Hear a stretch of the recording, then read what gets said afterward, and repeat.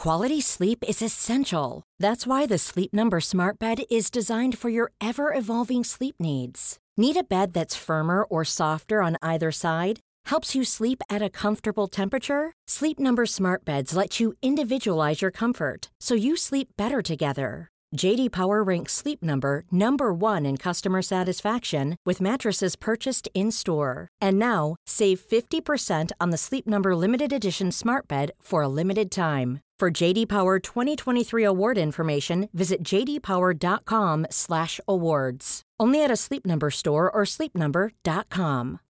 Life is full of what-ifs. Some awesome, like what if AI could fold your laundry? And some, well, less awesome. Like what if you have unexpected medical costs?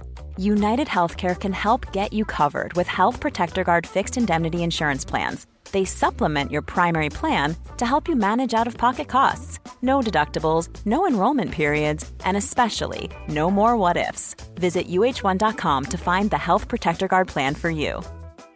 Hey, it's Paige DeSorbo from Giggly Squad. High quality fashion without the price tag. Say hello to Quince. I'm snagging high-end essentials like cozy cashmere sweaters, sleek leather jackets, fine jewelry, and so much more. With Quince being 50 to 80% less than similar brands. And they partner with factories that prioritize safe, ethical, and responsible manufacturing. I love that. Luxury quality within reach. Go to quince.com/style to get free shipping and 365-day returns on your next order. Quince.com/style. Chapter 4, Number 12, Grimmauld Place. What's the order of the... Harry began. Not here, boy, snarled Moody. Wait till we're inside.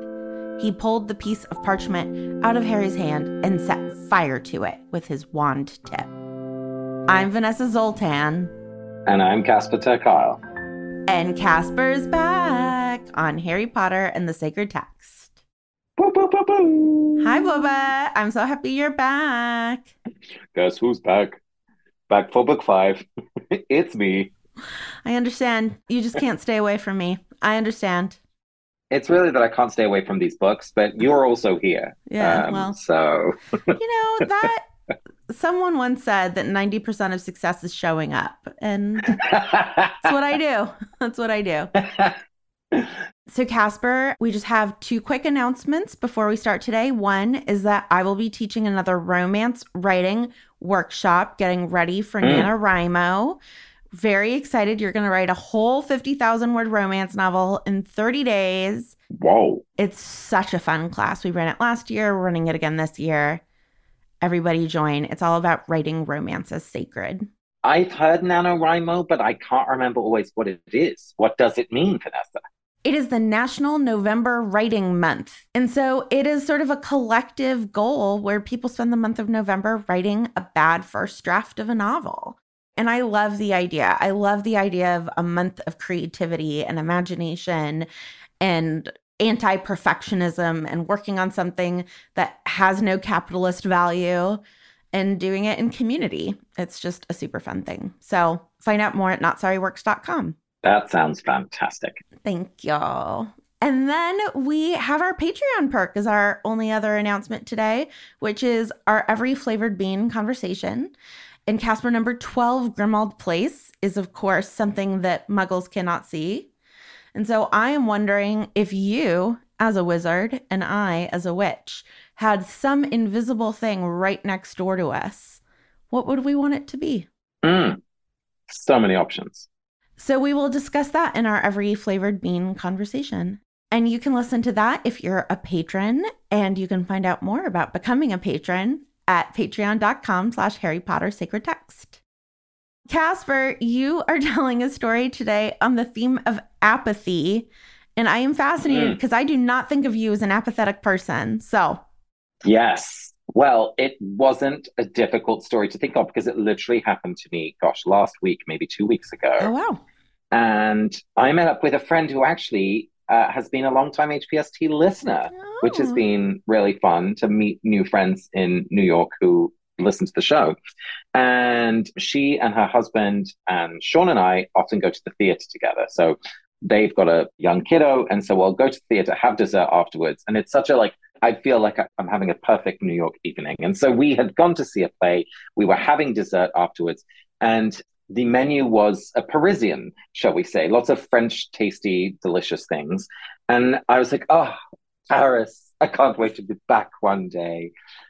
And my friend Andrew said, well, I'll probably never go to Paris.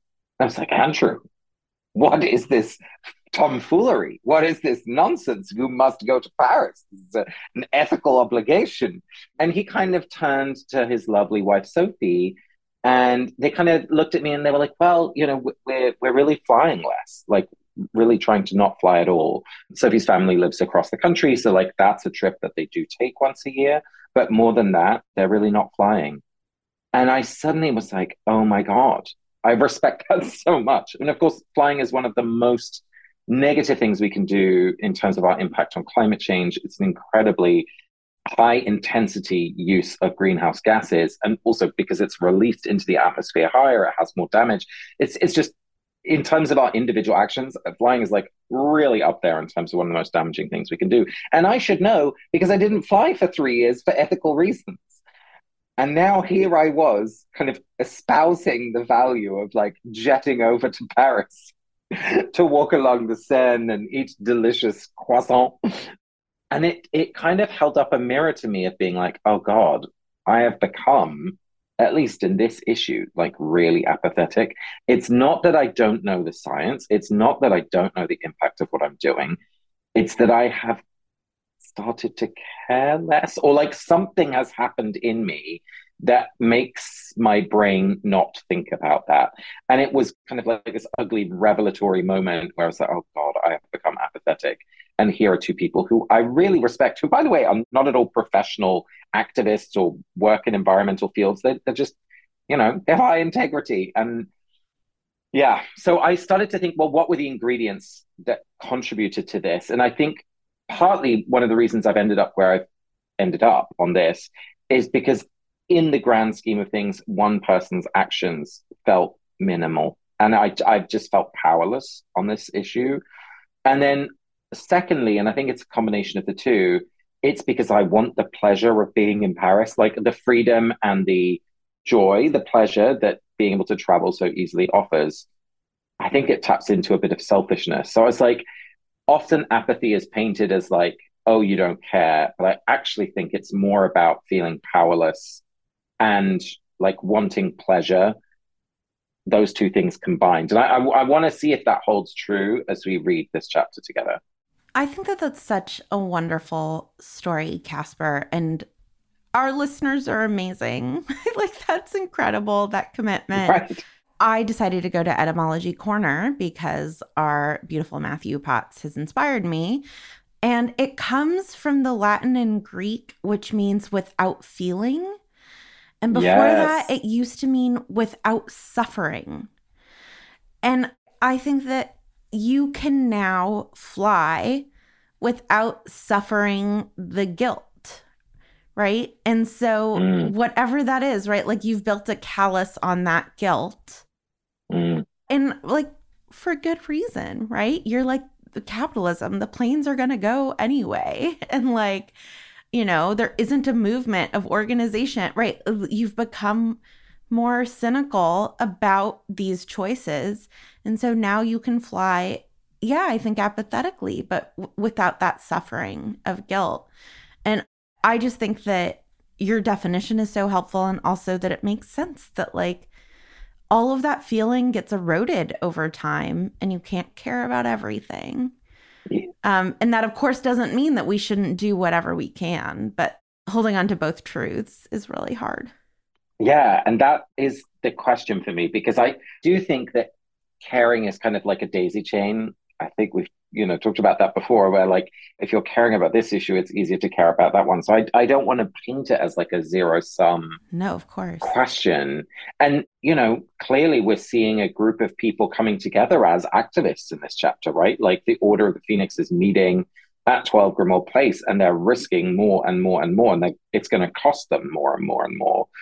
But I also think we see them, at least in this moment, they'll be moments later where they don't feel it. But in this moment, there's a sense of purpose and hopefulness and like power, right? Like we're going to try, we're going to do something. It's going to matter. And I think, at least for me, and I think for lots of other people, there's even when you've tried to do something and then it doesn't work or it doesn't feel like it's had an impact, it's so easy to kind of sink back into that place of apathy. So yeah, I'm excited to, not just in this chapter, but like across the book, to think about how do we keep the fires burning of that sense of purpose. Yeah. But let's remind ourselves of what does happen in this chapter with a 30-second recap. Ooh, can you count me in, please? Yes, I believe you're going first. All right, Vanessa, here we go. 3, 2, 1, go. So Harry arrives at Grimmauld Place and Molly is like, can't talk. And everybody's like, can't talk. Also be quiet. And he gets ushered upstairs and Hermione and Ron are like, oh my God, we're so sorry. Dumbledore didn't let us tell you anything. And Harry's like, you should have told me things. And is screaming, and Fred and George come down and they're like, are you having feelings, Harry? It seems like you are. And Ginny is like, yeah, you're super loud. And they're trying to overhear what's going on with the Order of the Phoenix, but they're not allowed because they're too young. And then at the very end of the chapter, they get called in to dinner. Thorough. I feel like that gives us a complete overview. You know, Casper, I don't want to say that was a 10 out of 10, but what? Close. Is that you saying that? Okay. Casper, are you ready? Yeah, let's do this. Okay, you don't need a stretch or hydrate or anything. Oh, I pre-stretched. I come hydrated. You're a pro. Okay. On your mark, get set. Go. So the main thing that I think we need to take into account is that Harry is like desperate for information. Like he is losing his mind. But when he is asked, have you read the Daily Prophet? He's like, only the headlines. And so I think what we're seeing here in this chapter is a real expose of Harry's failure to look further than his nose is long, as my mother would say, and that he just shouts at everyone else but doesn't read his own bloody newspaper. I feel like you did really cover the bases. There was not a lot I didn't talk about Percy, and so Percy just didn't get discussed. Oh, that's a good point. That's a good point. But we'll get to him. Percy will get his due, fear not. So I want to start with the actual title of the chapter, which is number 12, Grimmauld Place. This is a chapter in which we're really getting to know a building as much as we're seeing Harry. And I think apathy actually really shows up in the physicality of the place. In one sense, you could say this building is a victim of apathy. It's run down. There's cobwebs. There's crooked paintings, right? It's unloved. It's uncared for. This is not a place of concern since the Black family has died and Sirius has left. So it's kind of falling into disrepair. And that connects with what you were saying about the etymology, right? This is a place where there is no feeling. And I sometimes, if I'm like on a bus, I'll be like riding along and I'll be like, wow, every street corner, someone has a feeling about this corner, right? Like, especially in a city, like someone's front doorstep is here. And so they care about this tiny little block of space. Like I like imagining that if everyone cares for like their little block, then that's how the city works, right? But this block, maybe partly because it's invisible to its neighbors, and certainly because it's been rejected, by its own kind of magical world, is in a place of apathy. And yet there's a dichotomy at the heart of this place, because the magical elements in Grimmauld Place care hugely and loudly about a lot of things, and loudly. At the very end, Tonks knocks over an umbrella stand, which sets off like an absolute pandemonium, because suddenly painting starts screaming and Sirius's mother is in a painting and she's like, half-breeds, blah, blah, blah, like just vicious, racist tirade. And the whole house wakes up, like the whole kind of magical, institutionalized superiority, awfulness of this house awakens. And it's the opposite of apathy, right? Like even from beyond death, these items care deeply about the wrong stuff. And it was interesting to me because in the back of my mind, the only living creature in this physical place, of course, is Creature, the house elf himself. And in some ways, the kind of apathy from the wizarding world to this place is echoed in the Order's relationship to Creature and Harry's relationship to Creature at first, right? Like there's this kind of like, oh, you don't matter. Like this isn't important. I'm not going to care about this. And yet the other way round, right? Creature cares dearly about what's going to go on in this place and what it means. And the narrative rests on the Order and Harry's turning to care as much. Not that Creature cares in a nice way, but like there is some care that comes back to Creature that ultimately makes a huge difference. Yeah. So yeah, it just made me think about like how the way we look at places also often turns into how we look at the people that live in those places. Yeah. And the lack of care shoots us in the foot, ultimately. Yeah, I was curious if anything struck you about the physical kind of material culture of the place. Yeah, I have a few thoughts. One is that metaphorical structures uphold or diminish these things, right? Part of the reason that Sirius, hasn't been home in so long, he left, but also he was arrested, right? Falsely charged and arrested, and then has been on the run. And so, right, like there are structures that have been in place that, have caused this building to fall into disrepair. And there were all sorts of spells done, including, we'll find out later, on Sirius's room. So certain things can't be taken down. But also, there's sort of this like war of structures. There have been all of these spells on the house, both from Sirius's mother, from Sirius's brother, and from Sirius himself, of like, you can't take down this anti-Muggle poster. Well, you can't take down my pro-Muggle poster. And it makes me think of museums and what big museums feature, right? Because like those are going to be the cultures that are taken more seriously, the ones that are in the like main gallery at the Met. And how exciting it is that different cultures and countries and moments in history feel like they're getting their own museums now. Because if you have a building, if you have a structure, that matters, right? And so what the Order of the Phoenix is saying by choosing 12 Grimmauld Place is we need a place to gather, even if it is in origin like a place that sort of hates us. And I don't think that they are choosing it because it will like constantly fan the flame of what it is that they care about, will keep them from becoming apathetic. But they are not in one of these like apathetic edifices that's like full of cubicles and, like stark gray white walls so that our eyes don't get tired and we can work longer, right? Like this building is inadvertently designed to keep them from being apathetic.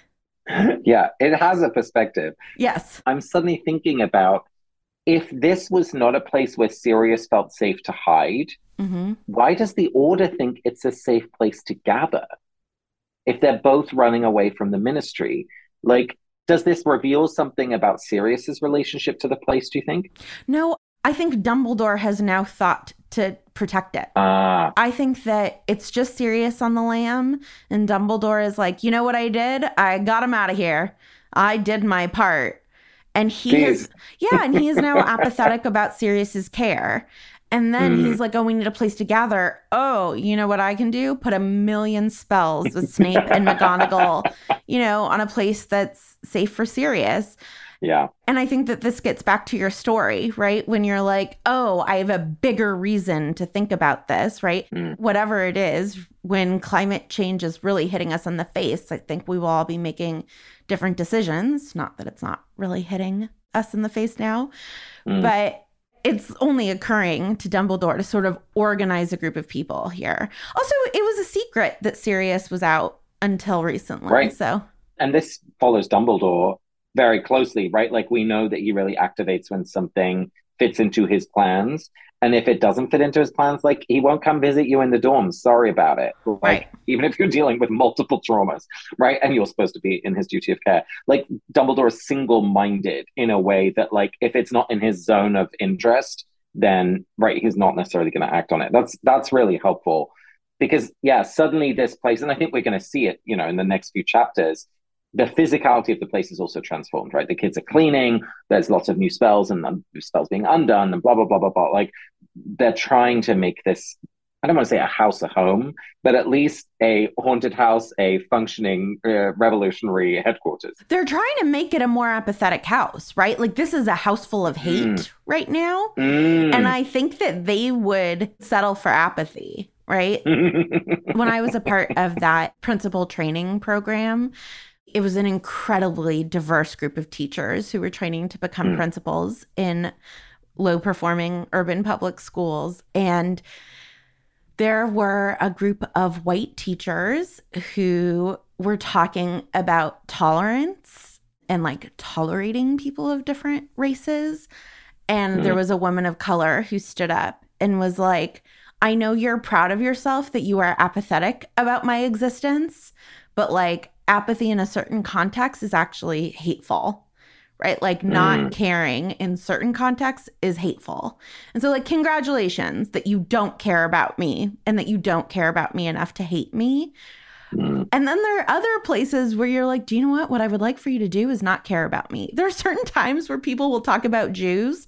And I'm like, why do you care about us? Just don't think about us. Just let it go. Yeah. Like, do you know what I would love? Is for you to just like not even think about us at all. And like apathy does feel like enough. And I feel like there's so much hate in this house that they're like, let's just put a curtain over her and she'll be quiet. You know, like, I don't care that you hate us. Just shh, shh, shh, shh, shh. But I think apathy is, it's not caring, it's caring without the ability to do something about it. Like it you know what I mean? Like it's, maybe that's too generous. But no, that's interesting. Because I mean, we do see this with Harry a little bit, right? Like he's pretending not to care, but he really cares. Yeah, right. Like Harry arrives at 12 Grimmauld Place with a lot of questions and a lot of anger. And the thing that he is like very willing to present anger about is that Dumbledore has cut him out of information, right? He has been looking for information all summer. Hermione and Ron keep being like, Dumbledore told us we couldn't tell you anything. And Harry is really willing to not play the apathetic card there. He is pissed. And it's interesting because he is pissed from a place of insecurity, right? He's like, what, you guys think I can't handle it, right? Like his anger comes from a place of fear and insecurity. But the thing that he's pretending to be apathetic about, right, is this trial that's upcoming at the Ministry of Magic about whether or not he is going to be expelled from Hogwarts. He has gotten a letter in the last chapter because he performed magic to, you know, ward off the Dementors. He's gotten this letter from the ministry that he's been expelled, and then the amended letter saying, okay, there's going to be a trial. And for Harry, Hogwarts is life, right? Like the idea of being taken away from Hogwarts, I would argue is higher stakes for him than Dumbledore cutting him out for a few weeks, right? It is for sure life or death to him that he can attend Hogwarts. And he is so scared and so upset about it that his only recourse is to pretend like he doesn't care. Because otherwise he would be screaming and crying on the floor in fear and be like, I don't know what to do, right? Like, and have to admit how deeply he cares. And so here, apathy is a strategy, to your point. Yeah. Right? I just don't think that apathy is always that. But for Harry in this moment, I totally take your point that he is presenting as apathetic because he feels so deeply. 100%. And there's some shame wrapped up in there as well. Like he doesn't want Hermione and Ron to know how much he cares. I think partly because he sees them as having alternatives. Yeah. And as you say, like Hogwarts is everything. Like if not Hogwarts, there's nothing. Right. Hermione can go home to her loving parents, Ron to his loving parents. And he just doesn't have that. So there's a sense of like, yes, the stakes, but also I'm suddenly seeing something about like externally, you know, he wants to present in a certain way and internally he can't even think about, right? We see on the pages that every time his mind turns towards the trial, he tries to change the subject. And I don't think that's just about shifting the conversation. I think it's about shifting his own internal thought patterns because he's like, I literally cannot stay present to this reality. Yeah. Because it's too frightening. So that's interesting. Maybe what we're starting to see about apathy is that it spans a whole range from like, oh, I just don't care about this, to like, I care about this so deeply that I just cannot even bear spending time with the care that I have for it. Yeah. My therapist asked me recently, she was like, wow, you're really numb about this. Are you numb because you can't care yet? Or are you numb because you actually don't care? Right. And I like had to sit and think about it and be like, do I just not care? Or am I protecting myself from the fact that I care so much? And it's amazing how those things can feel so similar in your body, not caring at all and feeling so much. But like, you know, as someone who's like trying to notice my body and how it responds to things and thinking more about somatic work, I'm like, those two things feel exactly the same in my body. I guess the biggest indicator is like whether you shout in all caps at the people you love. But yes, that's absolutely right. Like, is my sleep disrupted while I'm feeling numb? Or am I feeling numb and just able to go about my life, right? Yes, for Harry, it's in this like microcosm. But for me, either way, I'm going to be working at my computer all day, right? Like, I'm going to be going about my life. I'm 41, not 14. So I hopefully am not screaming at people regardless of what it is. Right. But I do think that in order to figure it out, sometimes we have to see, you know, how it's playing out in other parts of our lives. As you know, what I do in these situations is often call you. And so there are things that I just don't care about. And then there are things that I get so upset about that I'm like, you know, when Roe was overturned last year, I was just like, well, there's nothing to do. Right. Like I had almost no response to it. Because I was like, well, that is just too upsetting to even deal with. And it strikes me how Harry's all caps outbursts are all narratives that are reminding him and everyone else that he is powerful, right? Who had to get past dragons and sphinxes, right? Who had to escape from Voldemort? Who had it's in this kind of self-justifying narrative that we can understand the thing that he's afraid of, which is like, I'm going to be expelled. I can't do anything about it. You've all rejected me. I'm alone. I have no power. So but again, Harry, read the newspaper, buddy. Like, if you're that desperate and you have one resource in front of you, wouldn't we start there?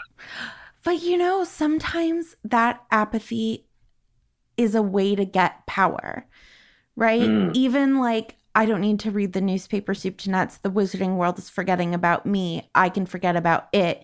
The only thing I care about is Voldemort, right? Like, I do think that there can be power in apathy, right? If someone is screaming at me, often the move that I will make is being like, are you done? Right? Like, just like when, just like the calmer I get. Right? I mean, this is... I have actually seen that. I have seen that. Right? Like performing a level of apathy. Yeah. I mean, there are lower stakes versions of this. My best friend Kim, when we play a game, she gets highly competitive. And the more competitive she gets, the less competitive I get, which just pisses her off more. Right? Like and therefore I have power again. Right? Like her power is in caring so much. And I'm just like, well, my power is in not caring. And so I think that there is like this internal attempt at power for Harry by trying to not care about certain things.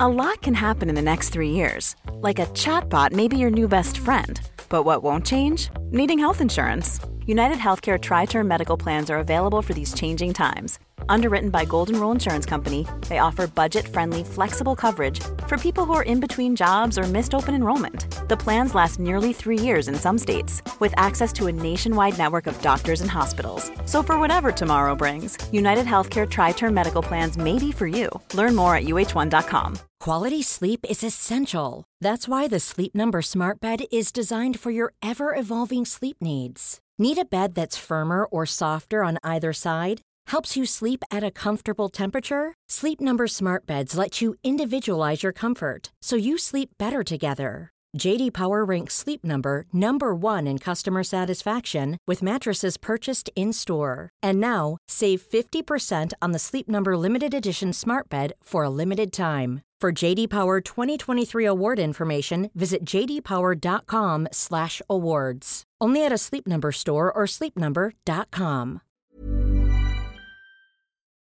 This week's episode of Harry Potter and the Sacred Text is brought to you by Prose. Casper, I just got a wonderful, wonderful haircut. It looks so good. Thank you. I feel great with it. But I cut off over a foot of hair. And that means my long hair was sort of pulling my curls in one way. And now that I have short hair, I need a totally different hair care routine. Luckily, Prose is made for people, not hair and skin types. Personalization is rooted in everything they do, from their in-depth consultation to their made-to-order model. And so I used the review and refine feature, and I was like, yes, I still want vegan hair care products. Yes, I still want to smell like a lavender field, but my hair is no longer long. It is short to medium length. Please send me a different formula of shampoo and conditioner. Prose is so confident that you'll bring out your best hair and skin that they're offering an exclusive trial offer of 50% off your first subscription order at prose.com/Harry Potter. So you get your free consultation and then 50% off at prose.com/Harry Potter. That's prose.com/Harry Potter.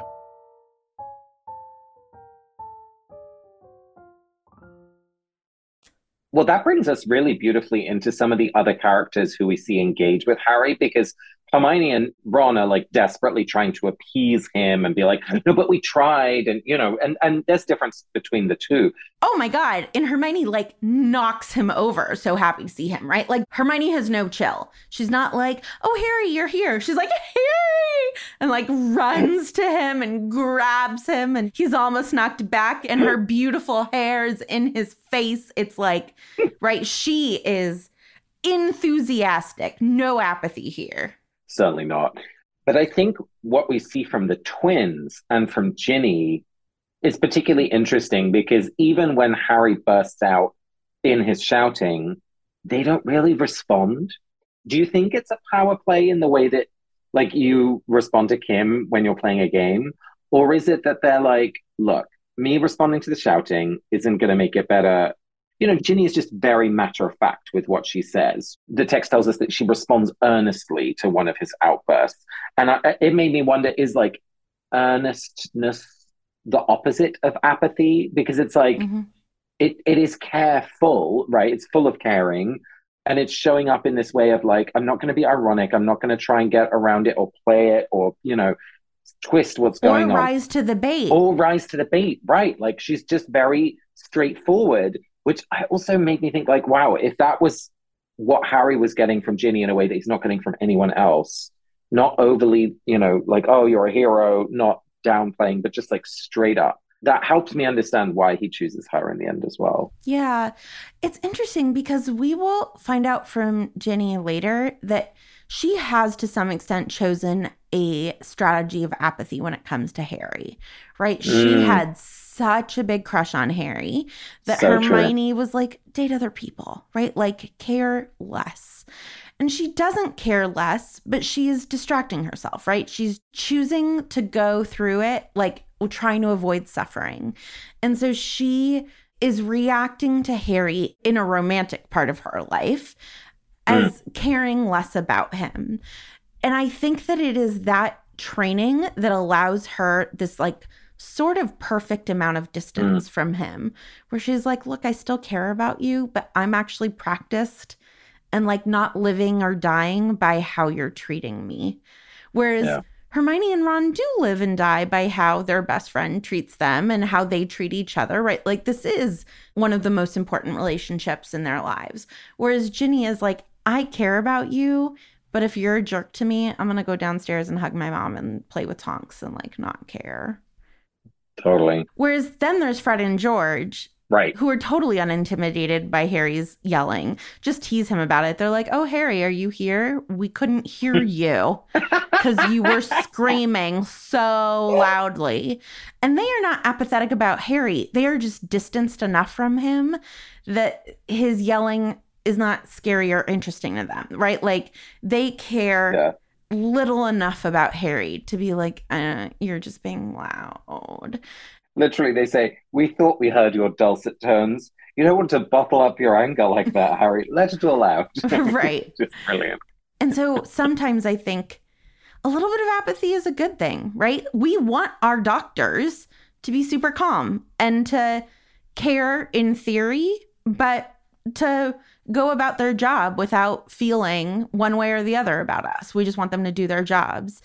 And I think that Fred and George, it's not that they don't care about Harry, it's that they have that sort of perfect amount of distance to be like, this is going to pass and let's not get worked up about this.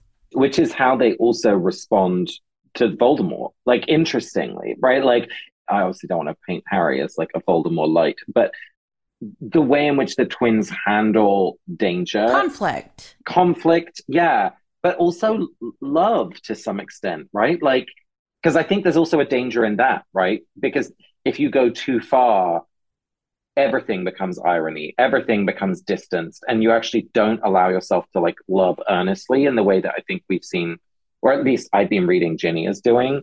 I remember I had a t-shirt which I was super into when I was 17 or 18, and it said apathy is boring. And it was basically trying to be like, yeah, this kind of culture of irony and distance, like that's what's boring, right? Caring is not boring. And so I think it works for the twins. It works for the twins here, but I don't want to live my life like that all the time. Well, also the twins just show their care in different ways, right? Yes. They are using their skills of humor to diminish the power of Voldemort, right? We'll see them do all these things later. And they like buy Molly a really beautiful robe, right? Like they're not the ones who are going to pull Molly aside and look deeply into her eyes and be like, you are the best mom anyone could ask for, right? Yeah. But they are going to try to make her life easier in all the ways that they can and treat her as if she's beautiful. And right, like they aren't actually apathetic in general. But apathy is something that they are able to tap into as a strategy, right? They're like, oh, I can just be funny about this. This is so stupid. And also, I think because the other strategy of caring about following the rules hasn't worked for them. Like, that's not something they're able to succeed at. And so they've had to find different ways. And so I think some of that kind of lols at life vibe is because, like if they were trying to pass their OWLs with like all the effort in the world, like that's just not a strength where they're going to succeed. So that's another interesting kind of narrative is like, how does apathy happen? Is it because like the structures that were in place actually didn't allow you, right? They weren't designed for you to succeed. Right. So that's an interesting angle here. I mean, I do feel like we should mention, just as also Rams, Molly is the opposite of apathy, right? Like just all care. Cares so much. She cares so much, right? And then Percy is this character who now the family has to feign apathy about, right? The twins say, like, don't mention Percy's name, right? Dad breaks things, Mom bursts into tears every time we mention him. So there's this sort of a culture of silence being built around Percy because of the depth of pain. And maybe this echoes what we were talking about with Harry, and like he cares so much that he has to pretend it doesn't matter. And that's now happening with Percy as well. Yeah, we also know that Percy to some extent is pretending to not care, right? Molly came to his door sort of ready to beg, like, can we please heal from this? And he shut the door in her face and was like, you are not something I care about right now, which we know is untrue. But again, apathy can be a genuine feeling, and it can also just be a strategy that we tap into.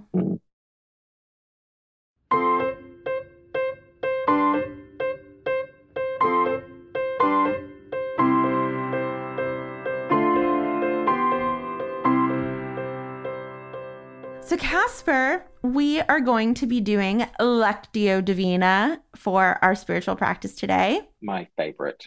And I have picked a sentence at random for us. Oh, okay. So this is Lupin talking to Harry right when they get into Grimmauld Place. And he says, but don't go far inside and don't touch anything. So step one, Casper, what is literally going on in this sentence? So we've just arrived at Grimmauld Place, and Harry is kind of like suddenly seeing this building emerge from between two other buildings, which, you know, would give me pause for thought. And Lupin is saying, you know, get in there quickly, but don't go too far inside and don't touch anything, which, you know, could sound like, oh, this is a beautiful old place. We don't want you to damage things. But if Lupin is telling you, there's probably more going on. So I think Harry respects Lupin enough to follow his rules pretty exactly. I can also just imagine being so annoyed by this. Get in quick. Don't touch anything. It's like, what the heck do you want from me? Right? Like, this is so specific, and everybody is telling Harry exactly what to do, but not explaining anything. Not why. Yeah, that's true. And this would drive me up the wall. I'd be like, why? I need you to tell me why. I'm not going to do what you say until you tell me why. And there are enough signs for Harry to also just be a little curious and perhaps wary, right? Like, the silver door knocker is in the form of a twisted serpent. Like, there's enough signs that are just like, hang on, why are we going here? And is this really moody? And like, I can imagine just a kind of a wave of reservation coming over him in this moment, which would be well earned. Yeah, the but is what really is doing a lot of work in the sentence, right? I'm picturing like a pinball machine that's like getting narrower and narrower as far as your options. And Harry is this ball that's like, I need space to go around. And it's like, no, get in, get in closer. Right? Like, do this, but not this, but not this. It's like Harry's world has suddenly gotten so small in terms of what he's able to control. Yeah. Yeah, he's kind of, I don't want to say kidnap victim. That's obviously not true. But like, he's being taken without knowing why or where or to what end. Like, it is, that's actually really helpful to think about this. Even in step one is like, he's massively disempowered, even in the process of his own sort of rescue. And so that sense of powerlessness is just that we've seen explode in the conversation with Hermione and Ron. It's also exacerbated by this experience, even with these people who are there to protect him. Oh, yeah. He's told we're at the place of the Order of the Phoenix. And he's like, that means nothing. It's like, what is the order? Right. Right? Yeah. So we will now move on to step 2, which is what other cultural stories does this remind us of? The sentence one more time is, but don't go far inside and don't touch anything. Oh, I'm thinking of like all of the kind of fairy tale stories where there's like, I mean, even biblical stories, right? Like, you can eat of any fruit of the tree in this magical heavenly garden, but not this one, right? And then, of course, like, what are people going to do? We're going to eat off that tree. Or like walking into, Hansel and Gretel, right? Like walking into the forest and finding this sweet kind of house made of delicious goodies of gingerbread. And it's just like, oh, you're not allowed, but it's there, but you're not allowed, that kind of duality of desire and restriction. Yeah. What about you? Oh, I love that. I recently had the distinct honor and pleasure of rewatching Dirty Dancing. Oh. And it just reminds me of the training montage, right? Specifically, they are training to do a dance together, Patrick Swayze and Jennifer Grey, who are just so adorable. And they are supposed to be interacting in like kind of an intimate way. And yet simultaneously, part of the training is this sort of famous line where he says, like, you need to have firm arms because this is my dance space and this is your dance space. And it just drives her nuts, right? She's like, are we supposed to be sexy or are we supposed to be distanced? And he's like, well, that is the discipline of dancing, both at the same time. Right. And so that's what it reminds me of, that in order to be highly trained at anything, to be a member of the Order of the Phoenix, to be a killer dancer like Jennifer Grey and Patrick Swayze, it's this very limited space, this highly trained space. Step 3 of Lectio Casper is, what does this remind us of in our own lives? But don't go far inside and don't touch anything. I'm thinking of like going, not just museums, but like in England, you have lots of kind of old country houses and they're owned by the National Trust. And, on a Sunday you might go and then there's a tea room and you have a lovely flapjack and a cup of tea. But it's honestly one of my favorite things. Like, the older I get, the more that is just what I want to do on a Sunday. Yeah. But there is a sense in which like there are things that are preserved. I went to the Met recently and there's this wonderful room in the Islamic art exhibit where you're like looking into this kind of Syrian meeting room space. And it's both inviting us in, but like literally you can't go into the room. And I'm always like, can't we? Because like, it'd be so nice, even if it was like one at a time. I know it's not possible, but it does feel like, I know that's what it just reminds me. It's just like, we want you to appreciate this. but like you can't be in the space. Yeah, it's why children's museums are so great. And Yes. also why at children's museums, there are all these signs being like, feel free to touch me. Right. Because Find we've this. so been trained. Yeah. Like, I'm in a museum, I can't touch anything.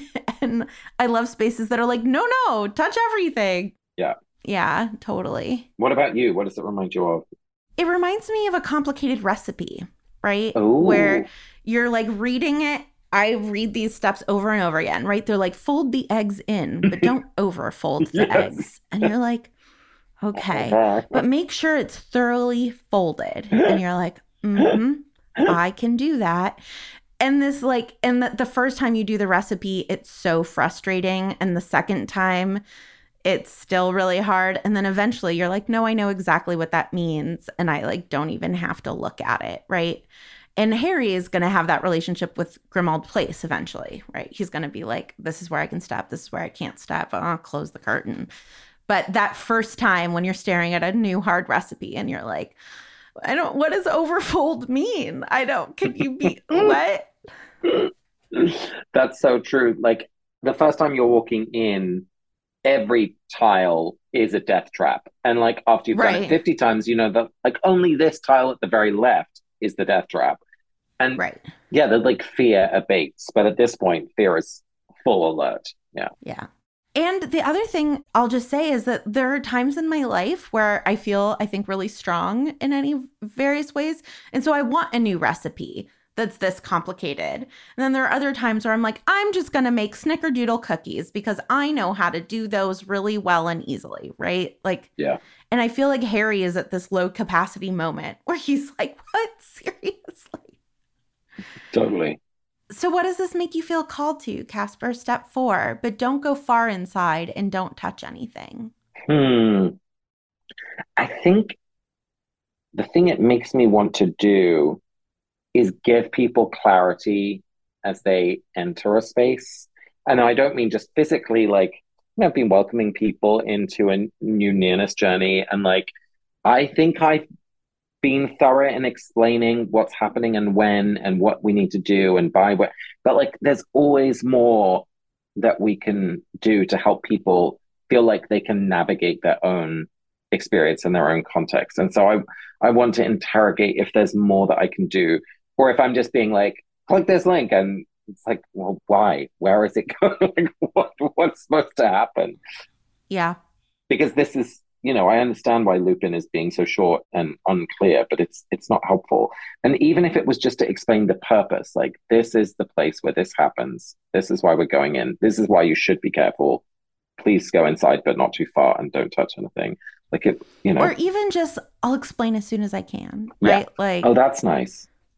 Yeah. Yeah. Like, trust me, but I'll explain in a minute. Right. Which is what Molly does. Yeah.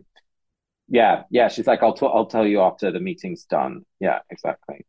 Yeah. So I want to be as good a host, I guess, as I can be. What about you? What are you feeling called to? Yeah. I mean, really similarly, just like explaining why to the kids when I do something. We were at our local pond yesterday, and then, right, like, there's always the moment where you tell the kids to get out of the pond, right? And I feel like it can feel so arbitrary as a kid. You're just like having fun, and then some adult is like, pond time's over. And it's like, what? And then it's like, you know, just wanting to be like, we have to get home at a certain time because Papa's making dinner, and right, like, we want to be respectful of Papa's time. But maybe like telling them earlier of like, okay, you're getting into the pond, and, you know, I'm going to get you in 45 minutes, so that it doesn't just feel like this random, like, you know, I'm fishing them out of the water in the middle of a game. Oh, I love pond time. Me too. Casper, thank you so much for doing this Lectio. Thanks for leading us. I love Lectio. Imagine the softest sheets you've ever felt. Now imagine them getting even softer over time. That's what you'll feel with Boll & Branch's organic cotton sheets. In a recent customer survey, 96% replied that Boll & Branch sheets get softer with every wash. Start getting your best night's sleep in these sheets that get softer and softer for years to come. Try their sheets with a 30-night guarantee. Plus, get 15% off your first order at bollandbranch.com. Code BUTTERY. Exclusions apply. See site for details. Hey, it's Paige DeSorbo from Giggly Squad. High quality fashion without the price tag. Say hello to Quince. I'm snagging high-end essentials like cozy cashmere sweaters, sleek leather jackets, fine jewelry, and so much more. With Quince being 50 to 80% less than similar brands.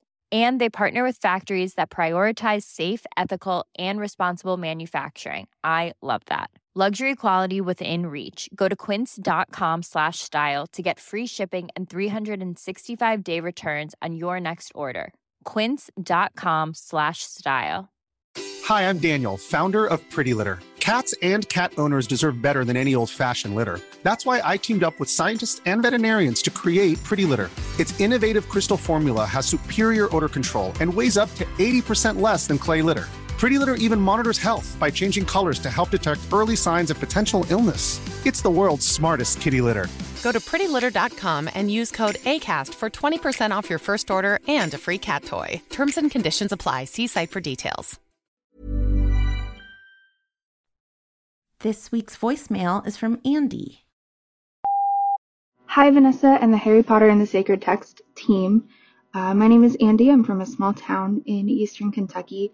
I only recently found your podcast, so I'm still back in the first read-through of the books with Vanessa and Casper, and I just finished listening to the episode on supremacy from Book 5, and this voicemail is mostly for Casper. I just wanted to say thank you for sharing how your friend reframes and rephrases marginalized groups and instead calls them prophetic groups.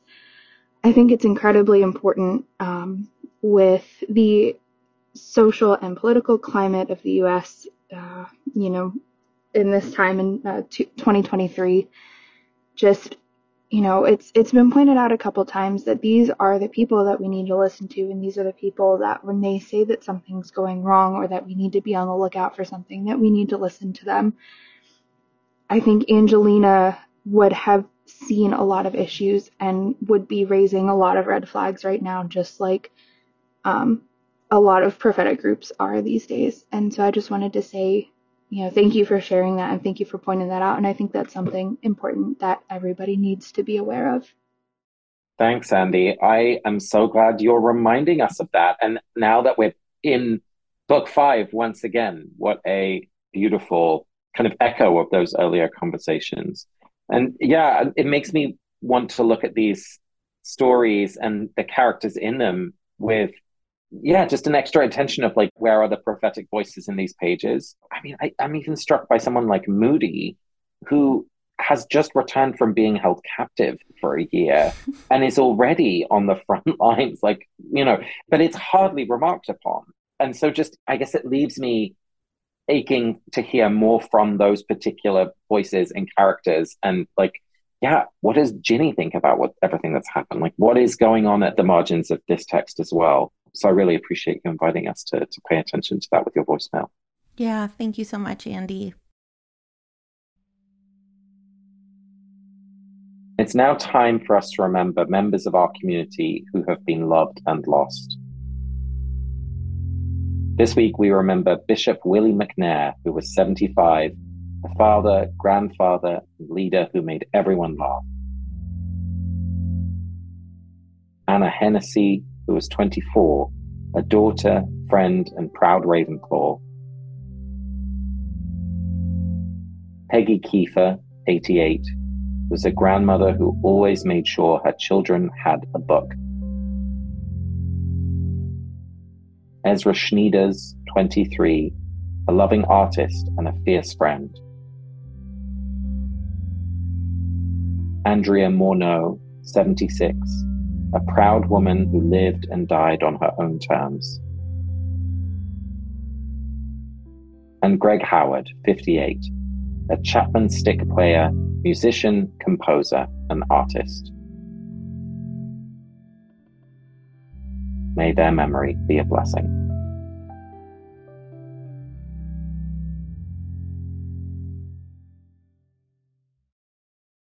Vanessa, now it's time for us to bless someone in the pages of this book. Who were you drawn to as you read chapter 4 this time around? Our beautiful Molly. She is just, I mean, one of her kids has like stormed off. 2 of her other kids have been like invited into this secret society army and are doing really dangerous work. And she is the only person who does the thing, you know, that we were talking about in our Lectio, who's like, Harry will explain more later. I can't right now, but there will be dinner, right? And then it's like, you look thin. I'm going to do everything I can to feed you. And like actually takes that moment. And I would say that she's actually under arguably like the most stress of anyone. And we find out, you know, the text tells us she's like thinner and looks unwell. And I just want to offer a blessing for Molly, who's finding a place for so much love, even as she's under so much stress. What about you, Casper? I was really struck by Hermione, mostly because of the way she responds to Harry. And she has such a level of empathy and generosity.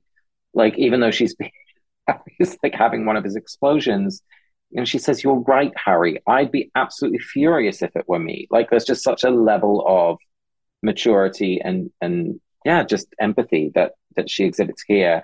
And it helped me understand again, like, oh, that's how she endures. And frankly, like, even chooses to go on the book 7, like, solo trip with Harry in a way that just Ron can't hack it. And it's because she is able to do this, you know, it's gendered. I don't want to ignore the elements around this, which are icky, but like, she's such a good friend to him more than anything else. Is just what a beautiful friendship, you know, Hermione and Harry have. And this was just one of those moments where I got to see it. So for anyone who's, you know, supporting a friend in the hard time, and for Hermione, yeah, just a blessing of gratitude. Amen. I would be like, I am ready to empathize with you, but don't talk to me like that. So, good job, Hermione.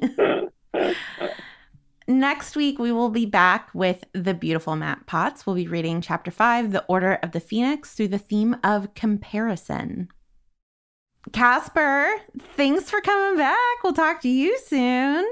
This was fun. I'll be back again in a few chapters.